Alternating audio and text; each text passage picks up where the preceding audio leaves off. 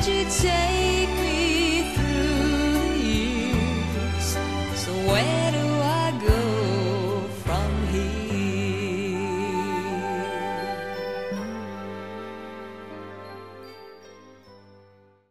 Hello, everyone, and welcome to this week's episode of TCU's Three Wise Men, where your three favorite geniuses give our not-so-genius takes on all things TCU football, and particularly not TCU football and other things around the country.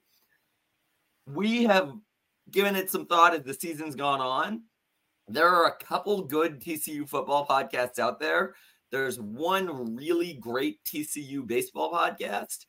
We hope to step into the void that is TCU basketball podcasts. We're still going to be giving takes on the football games and breaking down the schemes every week, but we're going to start taking a harder turn into basketball as basketball season gets started. With that, we've got a couple takes on this TCU Tech game. I was unfortunately at this TCU Tech game in the Texas Tech student section. The first thing I want to say is credit to their student section. They were exactly what you would like a student section to be. Their worst people were the worst fans I've ever dealt with. Their best people were some of the better fans I've ever dealt with. And their middle ground was just one dude who told me to go F myself and then invited me to go midget wrestling after the game. Or to go watch midget wrestling. I was not wrestling the midgets. But they were a really good student section, so I wanted to give them credit for that. Honestly, my problem in the game, we made a similar mistake that K-State did against Texas, where we just didn't start playing until it was far too late. And by the time we started doing anything, it was just too high a hill to climb. And then my last quick complaint for the game was that very last drive. It reminded me so much of so many of our drives last season, where we were in a pinch, and the last drive, we just had to march down the field and impose our will. And last season, I honestly could have stopped watching because I knew we'd pull it off. I mean, I wouldn't have, but you could have trusted Max to do it. And this season, it was the exact opposite, where you could have stopped watching right there because you knew we weren't going to do it. Like, it was a Swiss cheese defense. We'd finally started hammering them. And right when it mattered, we just didn't know how to play football. So that's my thoughts on this game. Barrett, if you want to hit us with 2 or 3 quick hits, and then we'll get into some player awards. Yeah, I thought that our line in general on both sides of the football did not get the push that we needed to see from them in this game really at all. On the offensive side, Amani Bailey obviously had 2 touchdowns, but he never really got it going. I think that was mostly a product of our line just not opening up holes for him to run through. On the flip side of that, on the defensive side, I had mentioned last week that we needed Texas Tech to be forced to throw the football and play into Zach Kitley's normal scheme. That did not happen. Taj Brooks got 31 carries, and he ran right over TCU's defense. Another kind of key piece of this, I thought Josh Hoover was just out of sync with the wide receivers throughout the vast majority of the game. One piece of that, I would say, is that the receivers need to do a better job of whenever the defense is in zone coverage, sitting in the holes and slowing down to stay in the holes of the zone. There were a couple of times where it looked like Josh was waiting for the receiver to stop and through and anticipating for them to sit down, and the receiver kept running. And one of those ended up being a pick. So I think just overall, our passing game was really out of sync. One final positive note, though, Channing Canada did play, and he looked really good. He had 7 tackles. So Jacob has mentioned, I'm a big Channing Canada fan. I thought he was going to be a good addition to TCU. Looks like he has been. So potential positive upside there. And other than all that, it's just been all the same problems we've been seeing this year. So we'll jump right into player awards. Jacob, who was our golden player this week? I'm going to give it to DJ Rogers. We hadn't really seen him at all throughout the first 8 weeks of the season or so. And he came out, had a phenomenal catch on it for a touchdown. People say it was a dart. It was a dart, but I think it went unrecognized how great of a catch it was because he could have easily let the defender slap it out of his hands. I think that showed really strong hands, and he has become the guy who could potentially step into Wiley's role after Jared Wiley graduates. I was sitting with a TCU fan, and when he made that catch, I literally looked at him and was like, do you have any idea who that guy is? Because we really hadn't seen anything from him, and he deserved that. Our Franken-sensational player is, I'm going to pronounce his name wrong, Nnamdi Obiazor. Perfect. There we go. He got 7 tackles and a sack.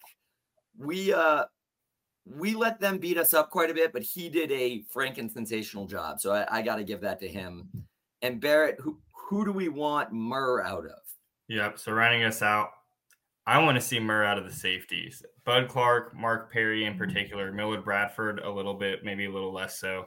I thought that they were particularly bad in run support and also particularly bad in covering deep. We got beat on play action over the top a lot in this game, and that's where most of their passing yardage came from. And that's kind of like the main goal of a safety is just don't get beat deep. And so I think I want to see Murr out of our safety, specifically the 2 high safeties. And they just need to be better, honestly. Yeah, and Bud Clark, when he's great, is one of the best safeties in the country. But the problem is he's not great most of the time. And if he could just honestly raise his average play level a little bit, I think that would be great, because his average play is not great. I'd rather an average safety who can do his job than one of the best safeties in the country who most of the time is not one of the best safeties in the country. With that, Barrett, we'll let you keep running with it. Give us a little insight into this upcoming TCU UT game. Yep. So UT's head coach, Steve Sarkisian, love him or hate him, he's a decent coach, I would say. Their coordinators are a little weird because Sark usually kind of handles the offensive side. From an OC standpoint, it's Kyle Flood and AJ Milwee are kind of co-offensive coordinators. Their offense is predicated on the RPO. They run the ball a lot if you will let them. So it's not necessarily an RPO where they're going to consistently pull it and pass it. They're going to run the ball if you will let them run the ball, and they're going to continue to run it and kind of pound that ball down the middle. So we really need to be effective in run defense this game. They also run a lot of play action, kind of mixing that in with the basic RPO. They'll run a lot of designed play action in order to get those kind of longer developing plays, catch the defense on their toes. Again, safeties are going to be a big issue for us in this game, I think. So they need to be very aware and not step up too quickly to get beat deep. One interesting note, and I kind of mentioned this last year whenever TCU was playing Michigan to a bunch of my friends, their offensive scheme runs a lot of pulls from the guard and the tackle, which in all honesty actually bodes pretty well for TCU because we have a lot of speed on the defensive line typically and not a lot of power. And so what that enables TCU to do is if you can beat the guard or the tackle to the spot that they are pulling to, you can very, very easily disrupt their run game. We saw that last year with Bijan Robinson, where he's like one of the best running backs in the country, and TCU just absolutely held him to little to no 29 yards. Bijan, 29 yards, Robinson. So I don't necessarily think this TCU D-line is as good as they were last year, but Dominic can be that kind of key cog if he can beat the linemen to their spot. So that's one kind of thing to keep an eye on. And to talk about Malik Murphy a little bit, because I believe he'll be starting this game. Ewers, I think this was the first possible week he might come back. But I think the UT offense is a little bit hampered with Malik Murphy in there just because he doesn't show a willingness to run at all. Like, at least with the RPOs, Ewers would pull it occasionally. Malik Murphy never looks to pull it. He will hand the ball off every single time. So I think that is something that we could take advantage of. I don't think we will, because I don't really have much faith in our team at this point. But it's something we could take advantage of. And frankly, it kind of surprises me because Murphy's like 6'5", 240. You'd expect him to use a little bit of that frame to run the ball occasionally. Who knows, he might this week, but he hasn't in weeks past. Yeah, it's definitely something to keep an eye on. Like you said, he's got that tight end at quarterback build, similar to like KJ Jefferson at Arkansas. Me being an Arkansas fan, that's who I think of, like Cam Newton back in the day. Big-bodied guy who has some athleticism. He hasn't necessarily shown that he has a desire to use it, to your point. Going over to the defensive side of UT, their DCs, co-defensive coordinators, Jeff Choate and Pete Kwiatkowski, they run a very interesting version of a 4-2-5. It's more like a 2-4-5. And the reason I say that is the two edges in their base system are not necessarily like what you would normally think of as like a defensive end. They're more like that outside linebacker in a 3-4 defense, to where they're athletic, speed, like twitchy athletes who can get back in coverage if they need to. They typically play a lot wider than a normal 4-2-5. So that's more in an effort to kind of stop spread motion. So a big piece of Kendall Browell's offense, right, is motioning our speedsters out to the outside and getting them in space. With these edges playing a little wider, that makes it a little more difficult because they can get outside a lot faster. Another piece of that, it makes it a little more difficult to run a read option, because if they're closing in, they still have the ability to recorrect onto the quarterback if they can catch it. So that's one interesting note there. It does open up a lot of running lanes in the middle. And then the second piece I would say on their defense is they keep their safeties really high, like very deep, to the point where they're not necessarily backing up in coverage. They're just standing flat-footed waiting for the run game. So I think if you have a speedster with a lot of speed and getting them kind of a head start, like Major Everhart, for example, if they can get behind the safeties, it bodes well because they're starting at a standstill. However, if you don't have someone like with that just elite level of speed, it basically cuts off the deep pass. It opens up that kind of intermediate area, and it also opens up the run game in the middle, like their defensive line setup does. So I think for Briles to call this game efficiently, we need to feed Imani Bailey the ball, and we need to feed him often. One kind of piece of having these deep safeties is it's very reliant on having a safety who is very knowledgeable and aware and able to read and diagnose the offense quickly.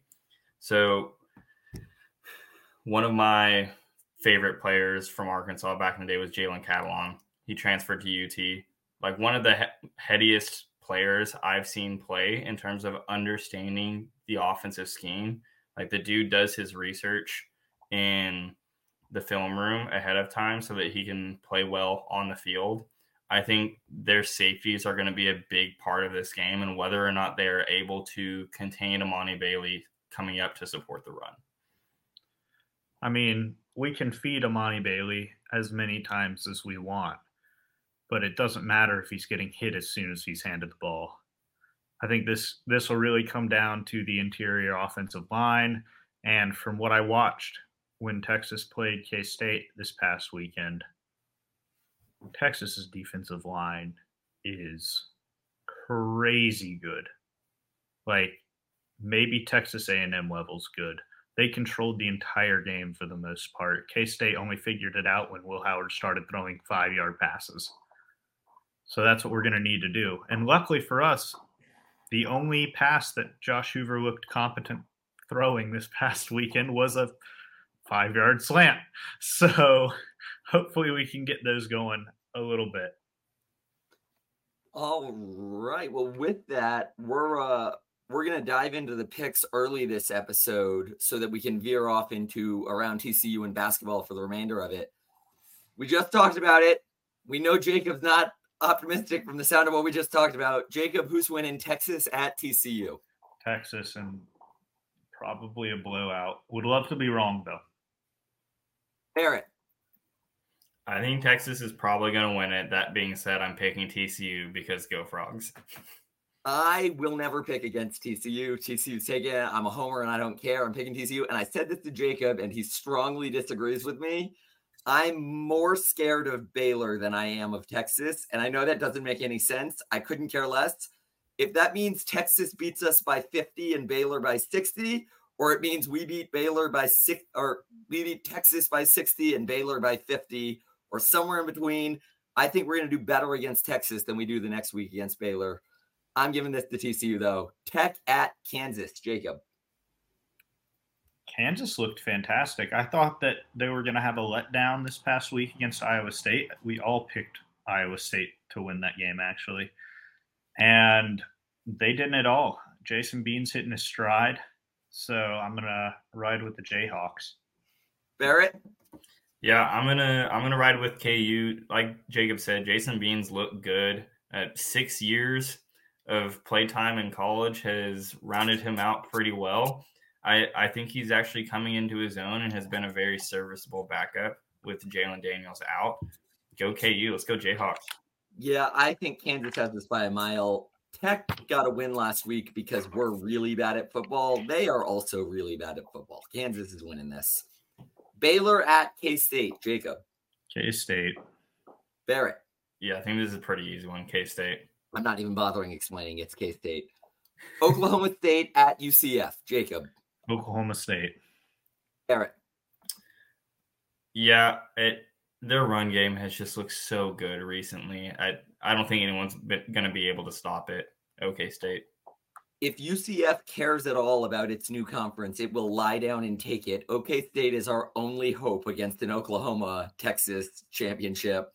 There are heroes, not our only hope, but more or less our only hope. Oklahoma State has to win this. They have to win everything left. West Virginia at OU. Jacob. I think OU bounces back this week. Not in a big way, but in a way. Barrett. Yeah, I'm going to go with Jacob on this one. I think OU is going to come out and cruise to a win against West Virginia. I'm taking West Virginia for the upset. I think OU, the same way we sold our soul last season to and lost this season, I think OU sold their soul to beat Texas. They've done exactly nothing since they've beaten Texas. Their biggest win since beating Texas is 2 points over UCF. They are falling apart, and West Virginia is going to keep knocking them down. Cincy at Houston. Jacob. I'm going to take Houston. There is a decent chance that we end up ranked behind Houston in the Big 12 standings by the end of the year. And that's kind of embarrassing. Barrett. Yeah, I think I'm going with the Houston Cougars as well. I don't necessarily think either of these teams are great. One has a good defense. One has a serviceable offense. I'm taking Houston, and if I've seen anything from Houston this season, it's going to be by 1 point with 0 seconds left on the clock. Iowa State at BYU. Jacob. I think I'm going to take Iowa State because BYU is just really, really, really bad. Barrett. Yeah, ride Matt Campbell. Iowa State's looked pretty good recently. I know they obviously lost, but I think they're still a good team. Iowa State could look really bad and they'd still win this game. It's BYU. Iowa State wins by a mile. All right, this one should not be close. However, it's a rivalry game, so it could go either way. Miami at Florida State. Jacob. Florida State has only struggled this year when they've gone up north. Anything south of the Mason-Dixon, they've been unbeatable. And they still haven't lost when they have gone up north because, thank thankfully for them, the ACC is not good. So I will take Florida State by a lot. Barrett. Yeah, FSU by a lot. Miami's kind of stinky right now. I'm taking FSU, but not by a lot. I think I'm going to bet on Miami to cover. Rivalry games, weird things happen, but also they're not weird enough. FSU is way better than Miami. I think they win, but it's tighter than it should be. Ole Miss at UGA. Jacob. Georgia has looked vulnerable, but they'll still win this one. Barrett. I'm taking the Rebels here. I think that this is the game where Connor is finally proven right that Georgia is not as good as they have been, and they will not go undefeated. I think that the Rebels walk out with a dub, and I think it's off the back of Quinshon Judkins. I have lost a lot of points this season betting against Georgia, but I'm going to keep doing it. Ole Miss is supposedly a top 10 team. I haven't watched them play this season, so I'm going to have to – okay, Jacob's saying no. But regardless, Ole Miss does weird stuff to SEC teams. Georgia has to get a loss eventually, or else it's going to cost me a lot of money. I'm taking Ole Miss. Utah at Washington. Jacob. I think Washington's going to take this one. Utah just doesn't really have an offense, and I know Washington doesn't really have a defense, but I think they have more of a defense than Utah has of an offense. You said Washington's taking it? Yeah. All right, Barrett. Yeah, I'm going to go with Washington on this one as well. Michael Penix Jr. looked really good. I know he threw a pick, but that linebacker 6'6" with a crazy large wingspan, so any normal linebacker is not going to make that play. I think Washington walks out with a dub pretty handedly. Washington is a significantly better team, but I'm taking Utah. I'm taking Utah every Pac-12 game for the remainder of the season, whether we pick them or not, because Utah plays all of the Pac-12's best teams, and it's their job to ruin that conference. So I'm taking Utah. Next we got, and this is the last one of this round, Michigan at Penn State. Jacob. Well, that depends on if Connor Stallions got to a Penn State game in time to steal their signs. I think Penn State's a little bit stinky. They're obviously a good team, but they're not as good as everybody says. Michigan's going to take this one. Barrett. JJ McCarthy's looked really good this year. Maybe that's a product of stealing signs. Maybe that's a product of him being a good quarterback. I think it's probably somewhere in the middle. But he's looked good. Michigan's defense has looked really, really good. I wonder why. Yeah. I think that they walk out of Happy Valley with a dub. So at the beginning of this season, I bet on Michigan over 10.5 wins this season. And my thought process was there are two teams they could lose to, and that's Ohio State and Penn State. I decided to take the over and say Michigan will beat at least one of them on the grounds that this is an 11 a.m. game and it's not a night game whiteout, because if it were a night game whiteout, I'd be more scared. The 11 a.m. game in Penn State, that I don't think they had it without a whiteout against Michigan. So I'm taking Michigan. Yale at Princeton for an all-time classic with two of the winningest teams of all time and multiple national championships going head-to-head. I got to give it to Princeton here, man. Princeton's going to take it. Barrett. I'm giving this one to Yale. Go Bulldogs. I think that these are two perennial powerhouses, and they have been from the beginning of time. It's going to be a coin flip. I'm going with the home team. It's Princeton.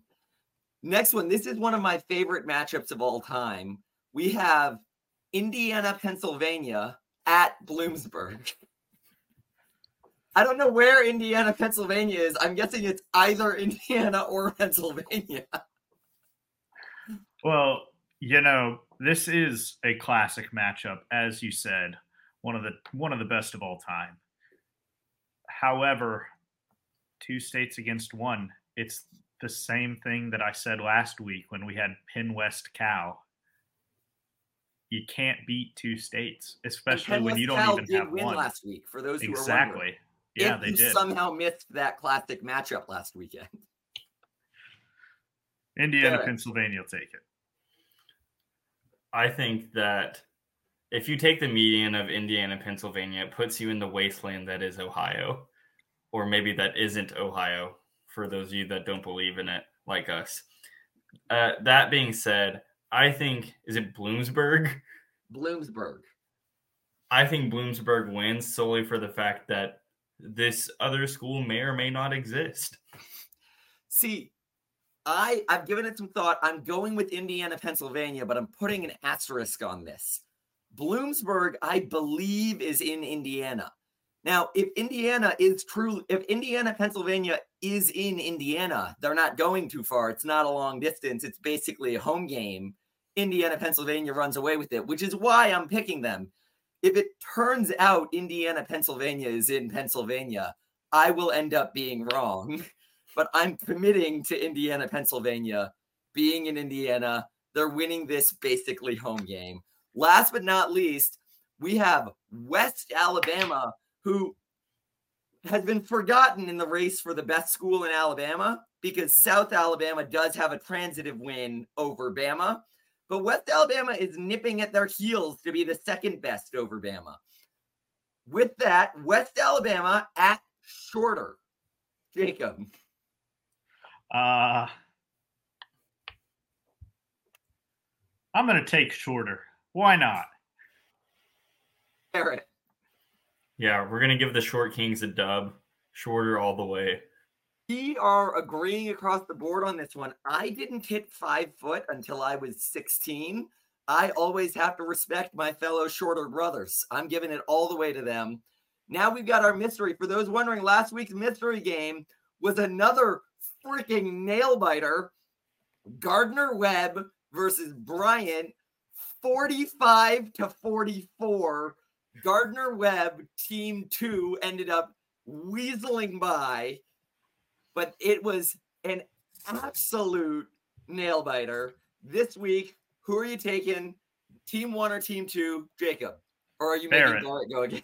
Barrett, who are you taking? Team 2 won it for me. Ride or die. Let's ride them again. Team 2. Yep, team 2. All right. I am in a precarious situation that I was in last week because XL picked 1 for me, so I'm alone again, and that's been widening the gap week by week. I would like to say before we move on, I said this to Jacob and Barrett earlier, I'm calling for TCU to make Barrett an honorary team captain so he can start doing our coin flips, because this mystery season, Barrett's proven that he's the only man in the world who's good at picking coin flips. With that, we have covered enough football. What is going on around TCU that is not football? Jacob. Well, TCU tennis has had a really eventful week this week at the ITA National Championships. They had the most players in the country actually involved in the championships. They had 5. Yeah. And they all did well.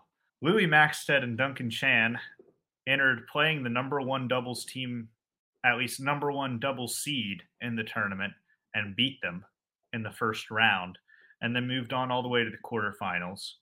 Pedro Vives and Sebastian Gorsny also got to the quarterfinals, but they won their quarterfinals match and moved on to the semis.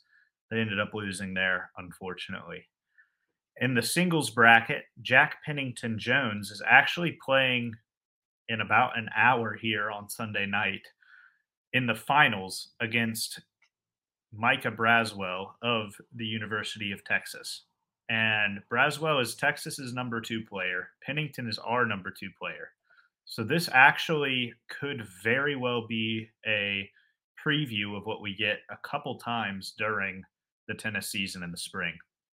Pedro Vives made it to the quarterfinals of the singles bracket, ended up losing to Micah Braswell, who he also lost to in the Texas Regional a couple weeks ago. Jack is basically playing on 1 foot as he pretty much broke his ankle in the Texas Regionals. He's still winning matches. I don't know what's going to stop him. We'll find out later tonight, and we'll update you on that next week. With that, soccer lost in the Big 12 tournament. Very sad. 2-3 to UCF. We gave them hell, but unfortunately UCF had that one. Volleyball versus Iowa State. We also lost again 2-3 on Friday and then 0-3 on Saturday. But we've got stuff to look forward to. We have women's basketball Monday at 4 against Oral Roberts. Wednesday at 6:30 against Texas A&M Kingsville, and Sunday at 1 against longtime Southwestern Conference rival Rice. Volleyball Friday at Baylor and Saturday at Baylor, and equestrian versus Baylor at 10 a.m. I imagine that's going to be a great matchup in the equestrian because Baylor and TCU, I believe, are both historically pretty strong equestrian schools. So those of you who are on campus listening, get out to, obviously those games at Baylor may be tough, but the women's basketball games on campus, get out to them, go out, support our frogs. Moving on, last but not least, what you all came here for. Hashtag our dicks in their mouth. Men's basketball. What's going on what's coming up for men's basketball, boys? We've got our first real game of the season coming up this week. Before we start off with that, though, we want to kind of briefly talk about the scrimmage that we played recently from last Monday. Emmanuel Miller was on fire during this game. He was 11 of 12, 24 points. He even had 5 assists. He was basically our entire offense throughout most of the game. He was incredible. Jameer Nelson Jr., as a secondary shout-out, was 5 of 7. He had 12 points, 4 rebounds, 5 assists, 5 steals. That's a huge, huge benefit for us to have another guy that can go out on the perimeter and guard someone and force turnovers and let us run in transition and do what we do best. One other piece I wanted to add on the scrimmage, I thought Uday looked incredible. He opens up so much for our offense and for our defense, honestly. Like, I know he's not a huge offensive production player, but his athleticism opens up a lot of like over the top lobs that I think previously haven't necessarily had a big for TCU who has been athletic enough to be able to do stuff like that. Even on the defensive side, his ability to move his feet and get in position to get a block and kind of show his presence around the paint is another piece that I think, while TCU has had good, like serviceable rim protectors who are big, they haven't necessarily moved their feet well, and they're not necessarily fast enough to get over to block a shot. Uday is that guy. He will be roaming the paint for us, and he will do an incredible job of doing that. So with that being said, I'm going to pass it off to Jacob to start us off with our game against Southern. Yeah, so Southern went 15-17 last year, but they were 11-7 in the SWAC.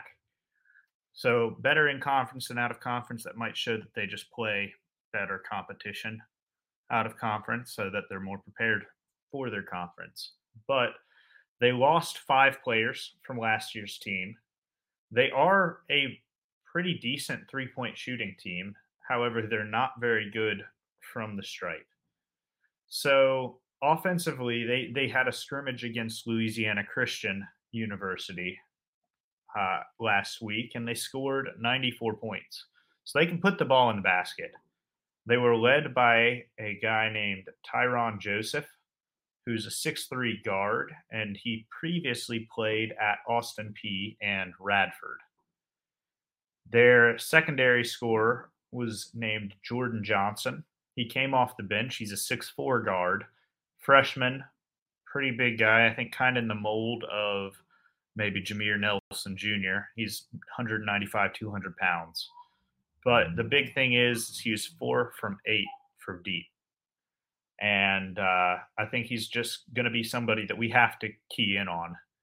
Really, their whole team, they shoot a lot of threes. So we will need to get out on shooters and make sure we box out on the interior so that we can get those long rebounds. Starting lineup, I'm just going off of the scrimmage. It's going to be Jameer Nelson Jr., Tennyson, then Miller, Coles, and Uday. That's a pretty stout starting five. We mentioned Tennyson might be a spot starter sometime in the year. Anderson, I think, is still working his way back into the team after coming off of another injury. I think he'll switch on and off with Tennyson throughout the season, maybe even becoming a permanent starter later on in the year. As for the bench, our sixth man is pretty much entrenched. It's going to be Micah Peavy. He was great in the scrimmage. I think he'll be great for us all year. We also have Anderson, Cork, Chuck O'Bannon, and Mostafa. Cork and Mostafa pretty much played the same amount of minutes in the scrimmage, and each of their minutes was about half of what Uday played. So Uday played about 18 minutes. Cork and Mostafa played about 9 each. And then Jace Posey, if we do need another guard, somebody gets in foul trouble. Finished off with Isaiah Manning as a reserve once we're up by 30 to 35. Yeah, and I think going off of you like laying out the lineups in our rotation, I think Tennyson, Peavy, and Anderson, all of those guys really will probably rotate in and out of the starting lineup for that 2 slot, depending on the type of team we're playing and what Jamie Dixon is wanting out of the team. Tennyson might be like the starter who's just always in the starting lineup to begin the game, but might not always get all of the minutes, depending on what we need. If we need a bigger guy like PB to go and just defend the big wing. One thing I will mention on the game against Southern in terms of how I expect us to play, I think if we can be very physical on defense and run these guys off of the 3-point line, force them into Ernest Uday, and really get them dribbling, get them moving around, I think that we can force a lot of turnovers, honestly, and run in transition. That's how we're going to beat this team, is with our athleticism on defense and just hounding them when they have the ball. They're not, I would say, a necessarily super athletic team for the most part. With a bunch of shooters, usually that translates into not fantastic defense. So I think we can use our athleticism to take this team and really shove the ball down their throats. I'll just go ahead and move on straight to Omaha. Omaha was not good last year. They were 9-23, 4-14 in conference. They play in the Summit League. They lost 7 players from last year's team. I believe 2 to 3 of those were walk-ons. I didn't really look into many of them. I'll say they do have 1 to 2 shooters who are kind of in the mid-30s from deep, but other than that, they have absolutely nobody unless they brought in a freshman that I don't know about. They're picked to finish 7th in the Summit League this year, and they really have 2 players who will game plan for. The first is Frankie Fiddler, and that's just an awesome name. A+ goes to his parents. He's first team preseason All Summit League selection. He's a 6'7" forward. And because of his size and stats, I think he has really good technical ability and post moves because he's not huge. He's 6'7" at 205. Like Jameer Nelson weighs 205 and he's 6'2". So he's a thin guy, but I think he's really able to utilize his skill very well. He hasn't shot many threes in the past. Doesn't mean he won't this year. Hasn't added it to his game. Just hasn't in the past. They didn't have a scrimmage on their schedule listed that I could look at. As for last year, he shot 43% from the field. He was a good free throw shooter, though, at 89%. He averaged 14.7 points per game. He was also their leading rebounder last year at almost 6 rebounds per game, which isn't very much. I think we can really, really use our size against Omaha. He had 39 steals and 17 blocks on the season. The other guy that we need to watch out for is named Markel Sutton. He's another forward, 6'8", 218, so a little bit bigger. I'm pretty sure he plays the post. I don't think they'll start a center. I think it'll be these two guys. Sutton shot 45.4% from the field. He's not a good free throw shooter at 62%. He averaged 10.3 points per game and 5 rebounds. Really, Sutton's their tallest player, other than a 7'1" freshman center from like South Sudan. So I'm guessing that they think that center's more of a project guy and not an immediate contributor, but you never know. Even if he is an immediate contributor, our big should be strong enough to lock down a freshman no matter how tall he is. Yep. Going off of that, I think this is a game where I would expect Micah Peavy to get more minutes than Tennyson just to get some additional size on the court at any given point. This is a team that's going to want to feed the post. My guess is that, again, based off the size of Frankie Fiddler, like he's probably pretty good in the mid-range. And so I would expect to see Emmanuel Miller guarding him most of the time, and then PV switching on and off whenever Miller needs a break. The biggest thing here is we need to make sure that Ernest Uday does not get into foul trouble, because this is a team that's most likely going to be feeding the post and feeding the post often. And I think we have the size to be able to deal with that and to be able to keep them off the board specifically. And we have the athleticism to be able to run in transition. I bet it's looking at their two top players, they're pretty good defensively. Frankie Fiddler had 39 steals and 17 blocks previously. That's pretty good stats for a forward, like a 3-4 hybrid kind of. Another team where I think we're just going to need to run in transition, get a bunch of boards in this game. I expect us to pound the glass in this one. Yeah, I don't think we'll necessarily need to run in transition against either of these teams. I think they both should be pretty easy wins regardless. It just matters how much we want to run up the score, really, and put on a show for the fans. I think these two games could be really good developmental games for both Posey and Manning. If we can get up to a 25, 30-point lead, we can get them some solid minutes, maybe 7 minutes at the end of the game, give them some time to develop against good college competition. But really, we should be 2-0 this week pretty easily. Be on the lookout. I'll release a short 10, 15-minute episode on Tuesday, hopefully, breaking down the Southern game, just so we don't have to spend so much time on it for next weekend's long episode. But I think 2-0.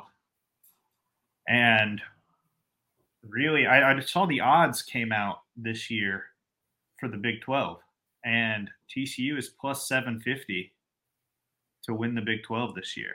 Wow. So with that, how do you guys think the Big 12 is going to shake out? There's always a lot of parity around the Big 12, and especially in basketball, right? There are so many teams in this league that are consistently towards the top of the national rankings. I think that when it's all said and done for the end of this year, it's probably going to come down to TCU and Kansas in terms of who's going to come out with that title. I think we have a sneaky good chance of actually winning the title this year. We have a little bit more athleticism than I think we have in the past, specifically in the post. We have a little bit more depth. I expect us to start a little slowly, which is pretty normal when you have this many transfers coming in trying to mesh. But I think down the stretch, TCU will turn into a very serviceable team and could make a pretty strong push for the Big 12 title and a potential push in the NCAA tournament. we talked about this at the beginning of the season in the podcast, how because football's pretty much been decided by the powers that be, that the Big 12 is never going to get the attention. The Big 12 has really chosen to become the basketball conference. We are a really deep, really good basketball conference this year, and this will be the worst we are at basketball for the next several years because we're just getting better and deeper. I obviously am as much of a homer as they get. I think TCU has as much a shot as anybody, but it is going to be a wild basketball season. There are going to be a lot of good teams for us to play, and those good teams are going to be having to play a lot of good teams. There's no reason it can't be us because at the end of the day, the door is wide open for anybody in such a conference that's got a lot of parity, and it's parity where even our mid-level is playing at a pretty top tier. We are a really good conference. This is going to be a really fun year. And honestly, it could go any direction. To throw one more team into this mix, I had mentioned Kansas. Obviously, Kansas is always in the top. UT, Max Asmus, and Tyrese Hunter is probably going to end up being their starting duo at guard with, I would venture to guess, Dylan Dessou, Dylan Mitchell, and then maybe one other. I don't necessarily know who it's going to be.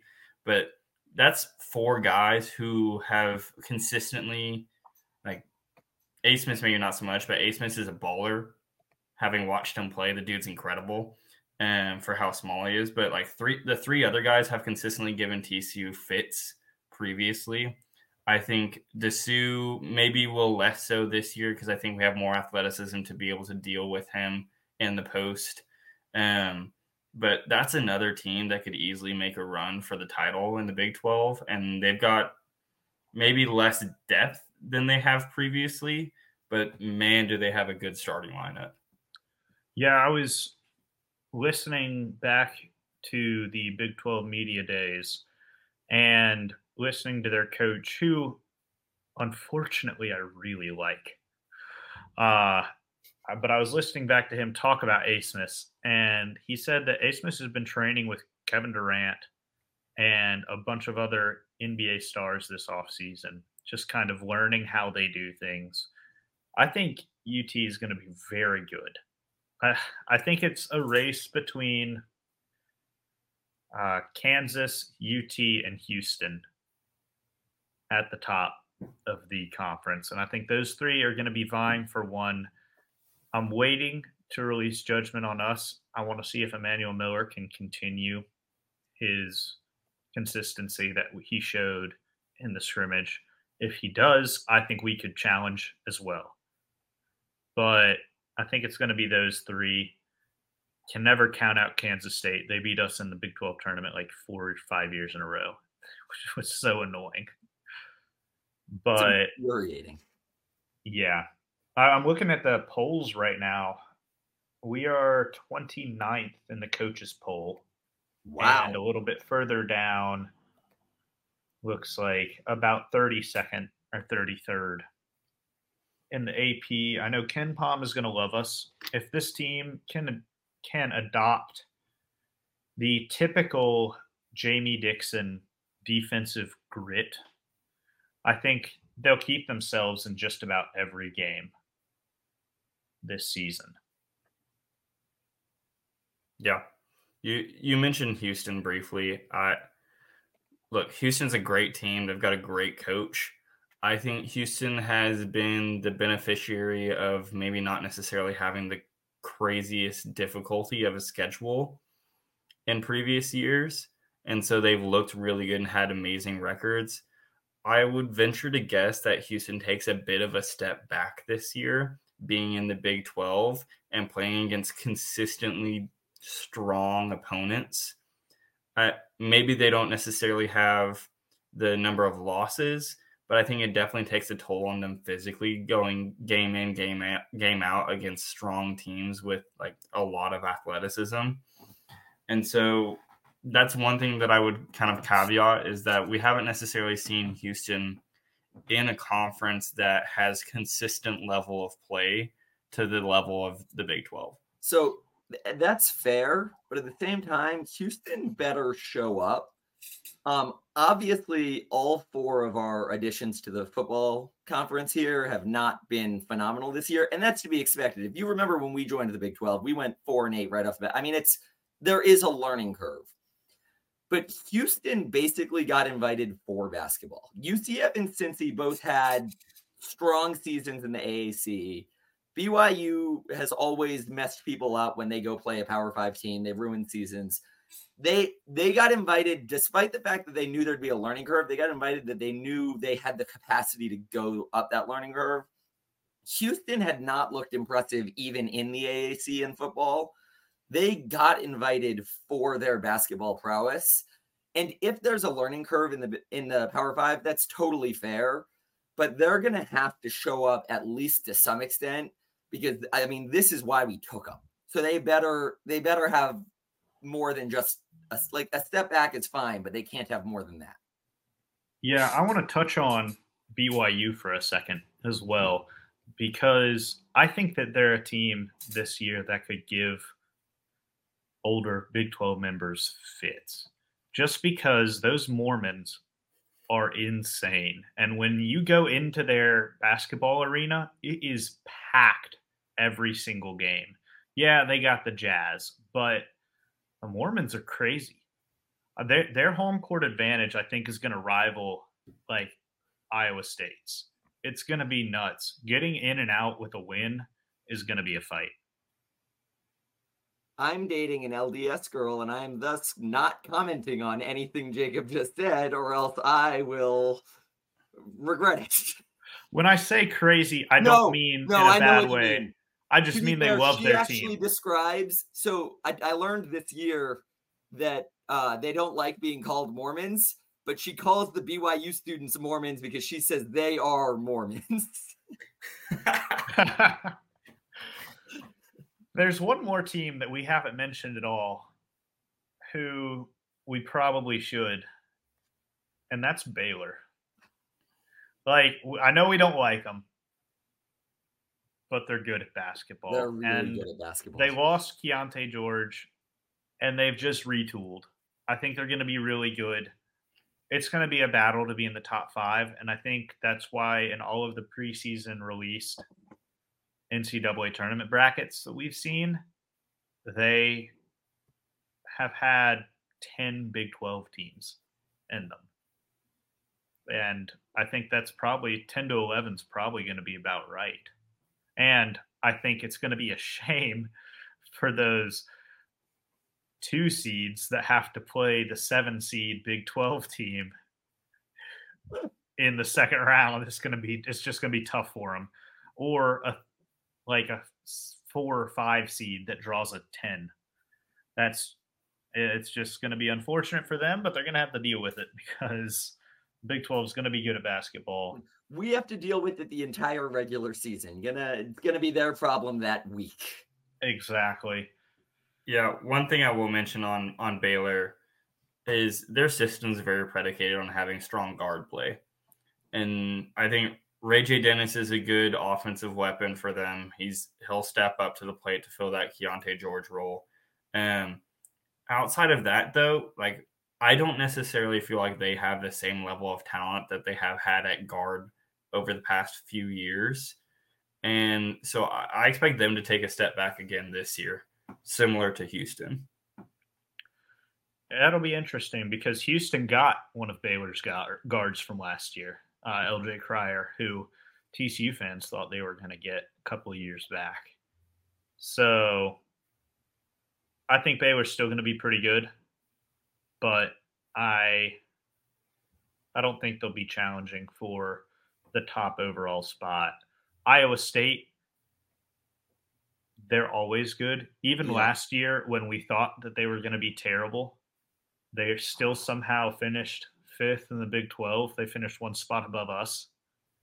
So Iowa State's going to surprise some people. It's always tough to go play at Iowa State.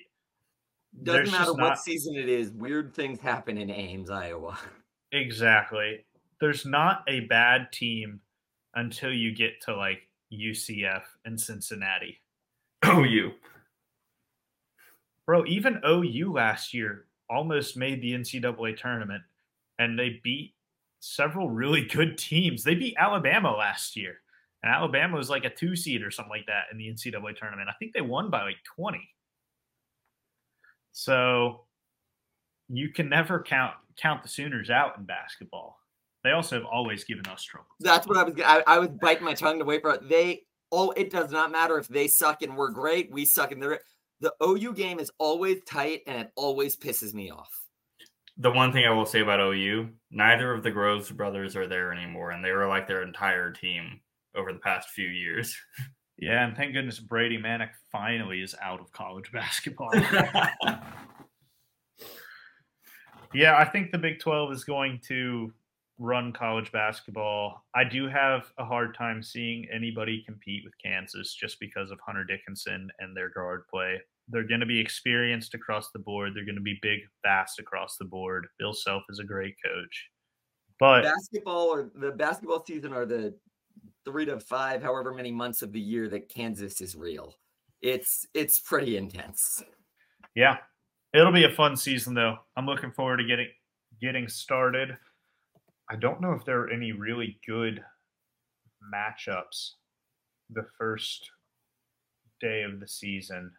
Arkansas played Purdue and beat them in a scrimmage. Good for Arkansas. Good for Arkansas. Blue Pig.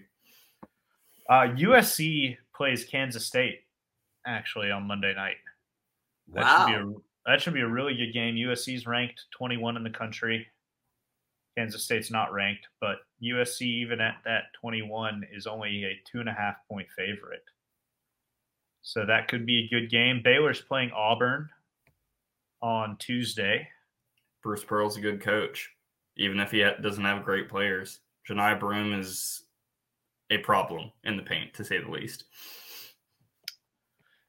And then Friday is when the big games kick off around the country. Arizona plays Duke at 6 p.m., I believe, Central Time. And then UCF plays Miami. That'll be a rivalry game. But in the end, we don't care about them because we all we got, we all we need. Yeah. So, Frogs, I don't see any way they're not winning the NCAA tournament this year. Frogs by 90. Darn right. On that note, Frogs are winning the NCAA tournament this year. Thank you all for tuning in to your 3 favorite geniuses giving their not-so-genius takes on all things TCU football, basketball, and every other thing TCU and elsewhere around the country. Make sure to tune in not just next week, but perhaps a few times this week for an afternoon after episode regarding the basketball games that will occur this week. Thank you so much for listening, and as always, go Frogs! All right, ready to do this? Yes, I am. All right, 2, 3, 4.